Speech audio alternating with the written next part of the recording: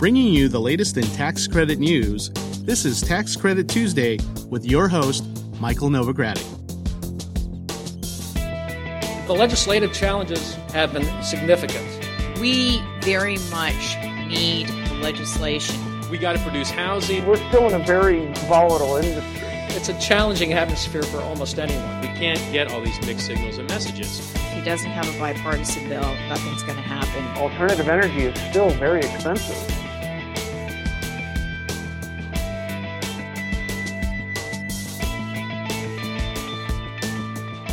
Hello, I'm Michael Novogradac, and this is Tax Credit Tuesday. Today is Tuesday, August 27, 2013. I am in Columbus, Ohio today, participating in the Bipartisan Housing Commission's public forum. House Ways and Means Select Revenue Subcommittee Chairman Pat Tiberi is keynoting at lunch today. I'll report on the event in more detail next Tuesday. I'll start this week's podcast with comments from Senate Finance Committee Chairman Max Baucus about the New Market Tax Credit and tax reform. I'll also have some audio excerpts. Then, in our low-income housing tax credit segment, I'll discuss the U.S. Department of Housing and Urban Development's Hurricane Sandy rebuilding strategy. Then, in our historic tax credit discussion, I have a state-level update from Kentucky about the use of the state and federal historic tax credit. I'll also discuss a recently announced National Park Service workshop that's taking place in Detroit next month. In this week's New Market Tax Credit section, I alert listeners to the Community Development Financial Institutions Fund's updates to the 2013-2014 New Market Tax Credit Application Question and Answer document. And finally, in our Renewable Energy Tax Credit discussion, I reveal the contents of a Renewable Energy Tax Credit Advocacy letter that more than 60 representatives in the U.S. House have endorsed. If you're ready, let's get started. In general news, I begin with an update on tax reform that comes only a few blocks away from the Novogradac & Company national headquarters. Senator Max Baucus and Representative Dave Camp stopped at San Francisco-based Square last week on their tax reform tour. Square is a mobile payment technology producer. The congressman visited the company to discuss simplifying the tax code. As at other stops along the tour, the congressman met with company representatives and discussed what changes to the tax code could benefit the company. After the closed-door meeting, the congressman took a few questions, including one about the New Market Tax Credit. Let's listen to what Senator Baucus had to say. New Market Tax Credits, along with virtually every other tax expenditure, are all on the table. That is, we're starting from a clean slate. We're building back and looking at which provisions make the most sense. And that is one that's going to have some support and some sponsors. But there are many others too. Research and development tax credit is very important as well. So it's up to us and the Congress to figure out which of these make the most sense. Because the goal here is to reduce the number of credits, deductions, exclusions, etc., so that we can lower rates. And so we can have a simpler tax code. And the more we add back, the more we create more complexity. So it's important to do all we can to keep the code simple, but be realistic and look at provisions like the one you mentioned to see whether or not it makes sense. Now, this is similar to what we've been hearing from Senator Baucus as he visits businesses across the nation. He and Representative Camp have both been pushing for simplification of the tax code. Yet, his comments indicate that there is room in the code for effective income tax credit programs. That's why the New Market Tax Credit Coalition, along with the broader New Market Tax Credit community, is working on a letter asking Congress to make the New Markets Tax Credit permanent. The program has been encouraging economic development for more than a decade, and we'd all like to see that continue. Since 2003, the program has contributed to the creation of 350,000 jobs, and it has leveraged $55 billion into credit-starved businesses in low-income communities. A similar letter urging the extension of the New Market Tax Credit and low-income housing tax credit programs in July had more than 1,200 supporters. Now, we'd love to see at least that many organizations sign on to the New Market Tax Credit Coalition letter. You can find a copy of the letter at www.nmtccoalition.org. Please go to the website and add your name. I'd also encourage you to send a personal appeal to Senator Baucus and Representative Camp via the taxreform.gov website. In low-income housing tax credit news, let's travel to the other side of the country for some news about the low-income housing tax credit and Hurricane Sandy. Last week, the Obama administration released the Hurricane Sandy rebuilding strategy. The plan has two main objectives. One, it outlines how federal and state governments will continue to invest in the areas affected by Hurricane Sandy. And two, it's a model for communities across the country facing risks from extreme weather. There are two primary objectives are broken into 69 policy recommendations. These policy recommendations look to help homeowners stay and repair their homes, strengthen small businesses, revitalize local economies, and ensure that communities are better able to withstand and recover from future natural disasters. The strategy relies heavily on the use of low-income housing tax credits, historic preservation incentives, and community development block grants to help rebuild areas affected by Hurricane Sandy.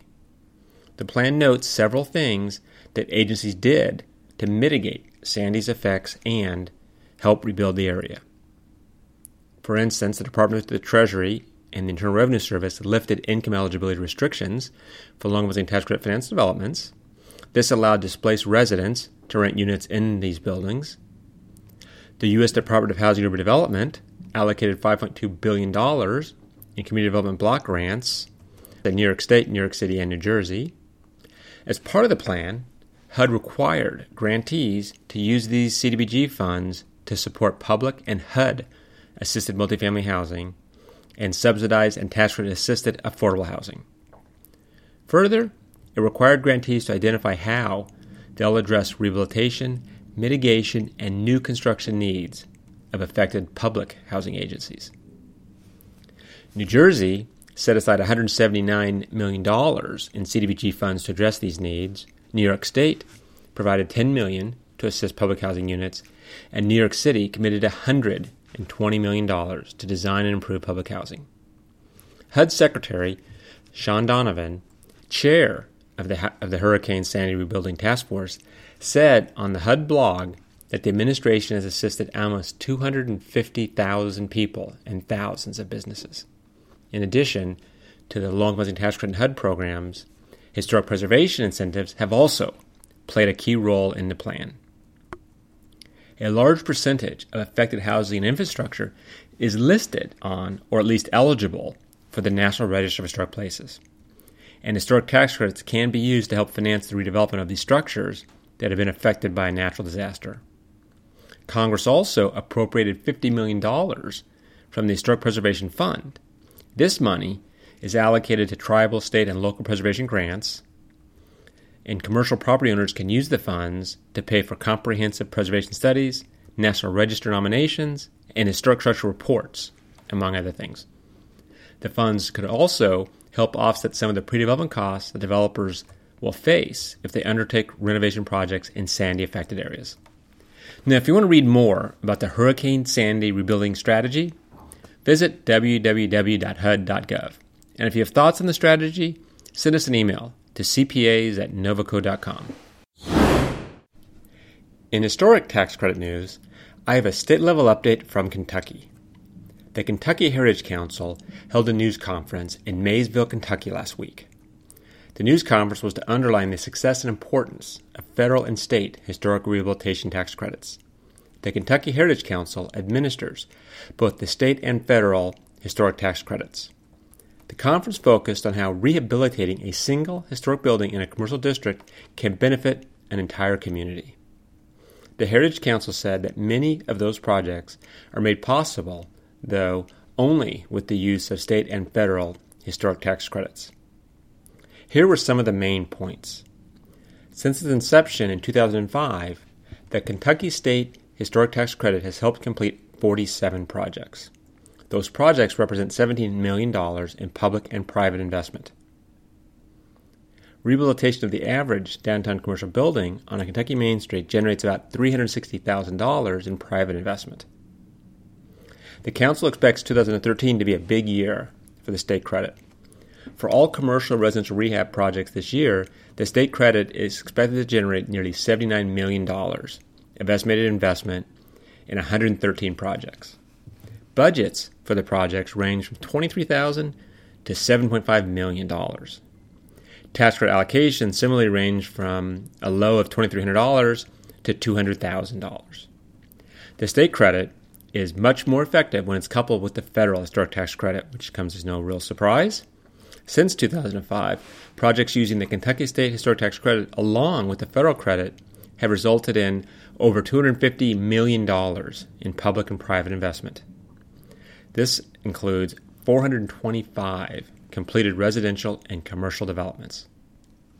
On average, a project has about $600,000 in private investment, $45,000 in state credits, and about $200,000 in federal credit. Overall, the state credit costs Kentucky only $5 million per year for all of this activity. These numbers, we believe, help show just how effectively the state and federal historic tax credit can spur investment and development in Kentucky communities. Now let's turn to the National Park Service. It seems that Novogradac & Company won't be the only one discussing historic tax credits in Detroit, the Motor City, next month. The National Park Service will be holding a free workshop about the Federal Historic Rehabilitation Tax Credit at the State Historic Preservation Office in Detroit next month. The workshop will provide an overview of the historic tax credit programs, fundamental principles, eligibility requirements, and application process. The session was planned in response to a report released earlier this year that included a set of action items that are intended to improve and expand the use of the historic tax credit. The report, as you may recall from prior podcasts, was commissioned by then Interior Secretary Ken Salazar after a visit to Detroit. The federal historic tax credit has helped spark revitalization in Detroit in recent years. Some of the projects in Detroit include the Fort Shelby Hotel, the College of Creative Studies Argonaut Building, and projects in the Palmer Park Apartment Historic District. Now, the workshop will take place on September 11th at 3:30 p.m. in the Michigan State Housing Development Authority Southeast Michigan office. That's the MISHDA Southeast Michigan office. While the event's free, you still do need to register by sending an email with your contact information to preservation@michigan.gov. And make sure to put Tax Credit Workshop in the subject line. And while we're speaking of Detroit and the Historic Tax Credit, I invite you to join us next month for the Novogradac Historic Tax Credit Conference. It's September 19th and 20th with a Basics Day on the 18th. We'll discuss the latest historic tax credit industry news and issues, including the fallout from the historic Boardwalk Hall ruling. You can register online at www.novoco.com/events. If you register before September 2nd, you'll get the early bird discount. And, in case you're wondering, we are hopeful that the much-awaited IRS revenue procedure safe harbor on partnership historic tax credit transactions will be released by the time of the conference. And if it is, it'll certainly be a subject of considerable discussion in Detroit. In new market tax credit news, I have an update from the Community Development Financial Institutions Fund. The CDFI Fund last week issued an updated 2013/2014 New Markets Tax Credit Program Application Q&A. The document includes the original Q&A guidance that the CDFI Fund released on July 24th. However, it also answers specific questions asked during 2 application round conference calls on July 30th and August 1st. The revised guidance covers topics including community outcomes, raising capital from investors, and applicant track records of financing activities. One of the new questions, question number 41, concerns the practice of partnering with other community development entities, CDEs, to provide allocation to a qualified low-income community business. The applicant wanted to know whether the CDFI Fund viewed a higher number of small investments more favorably than investments in fewer projects where the CDE was the only allocatee. The CDFI Fund responded that it gives no preference based on the number or size of investments made with each allocation. It said that applicants would be evaluated on the quality of their past new market tax credit experiences and whether previous investments were consistent with the business strategies in their previously successful applications. Another revision removed question 50 from the original July Q&A document because it's no longer applicable. Question 50 had asked how an organization should calculate the portion of community outcomes created in new market tax credit investments that involve multiple CDEs. The original answer was that it was prorated. In the revised document, question 50 and its answer were removed and addressed under a newly created Section D. In the revised document, the CDFI fund said an applicant will not be evaluated simply on the number of projected community outcomes. Instead, an applicant will be evaluated on its ability to quantify projected community outcomes, methodology and assumptions for projecting those outcomes, and its track record of achieving similar outcomes with prior investments. You can find a copy of the revised document at www.newmarketscredits.com. And if you have any questions regarding the application process or any other new market tax credit questions, call my partner Owen Gray in our San Francisco office or Brad Elphick in our Atlanta, Georgia office. Brad, as you know, also heads up the New Market Tax Credit Working Group. Moving on to renewable energy tax credit news, 2 weeks ago, 3 representatives sent a letter to the House Ways and Means Committee advocating for renewable energy tax reform. The representatives who sent the bipartisan letter were Representatives Raul Ruiz, a Democrat from California, John Runyon, Republican from New Jersey, and Congressman Earl Blumenauer from Oregon. The letter was also endorsed by 60 additional representatives from both sides of the aisle. Furthermore, the letter was endorsed by the American Wind Energy Association, the Solar Energy Industries Association, and the Geothermal Energy Association. The letter said that with an estimated 3.4 million green jobs in the United States, the industry needs more policy certainty. The letter went on to say that increasing policy certainty would help ensure that American consumers continue to benefit from renewable energy innovations, while at the same time diversifying the economy. Including renewable energy policies and tax reform, according to the letter, would accomplish 3 things: create jobs, grow domestic manufacturing, and produce sustainable American-made energy. The letter went on to say that renewable energy is one of the most important areas of economic growth for the 21st century. It said that the U.S. wind energy industry grew by 28% last year. This growth set a new installation record, and it supported about 80,000 American jobs. That's the U.S. wind energy industry. The U.S. solar market grew by 76% and supported 119,000 American jobs in 2012. During that same year, however, the United States experienced a 34% decrease in renewable energy investment. The letter said that the decrease in investment was a result of policy uncertainty. In closing, the representatives asked the House Ways and Means Committee to include policies that promote renewable energy growth as the committee continues developing tax reform legislation. Now, in an announcement about the letter, Representative Runyon said that the solar and wind energy industries play a substantial role in the New Jersey economy, and that tax reform favoring renewable energy growth would create jobs in New Jersey.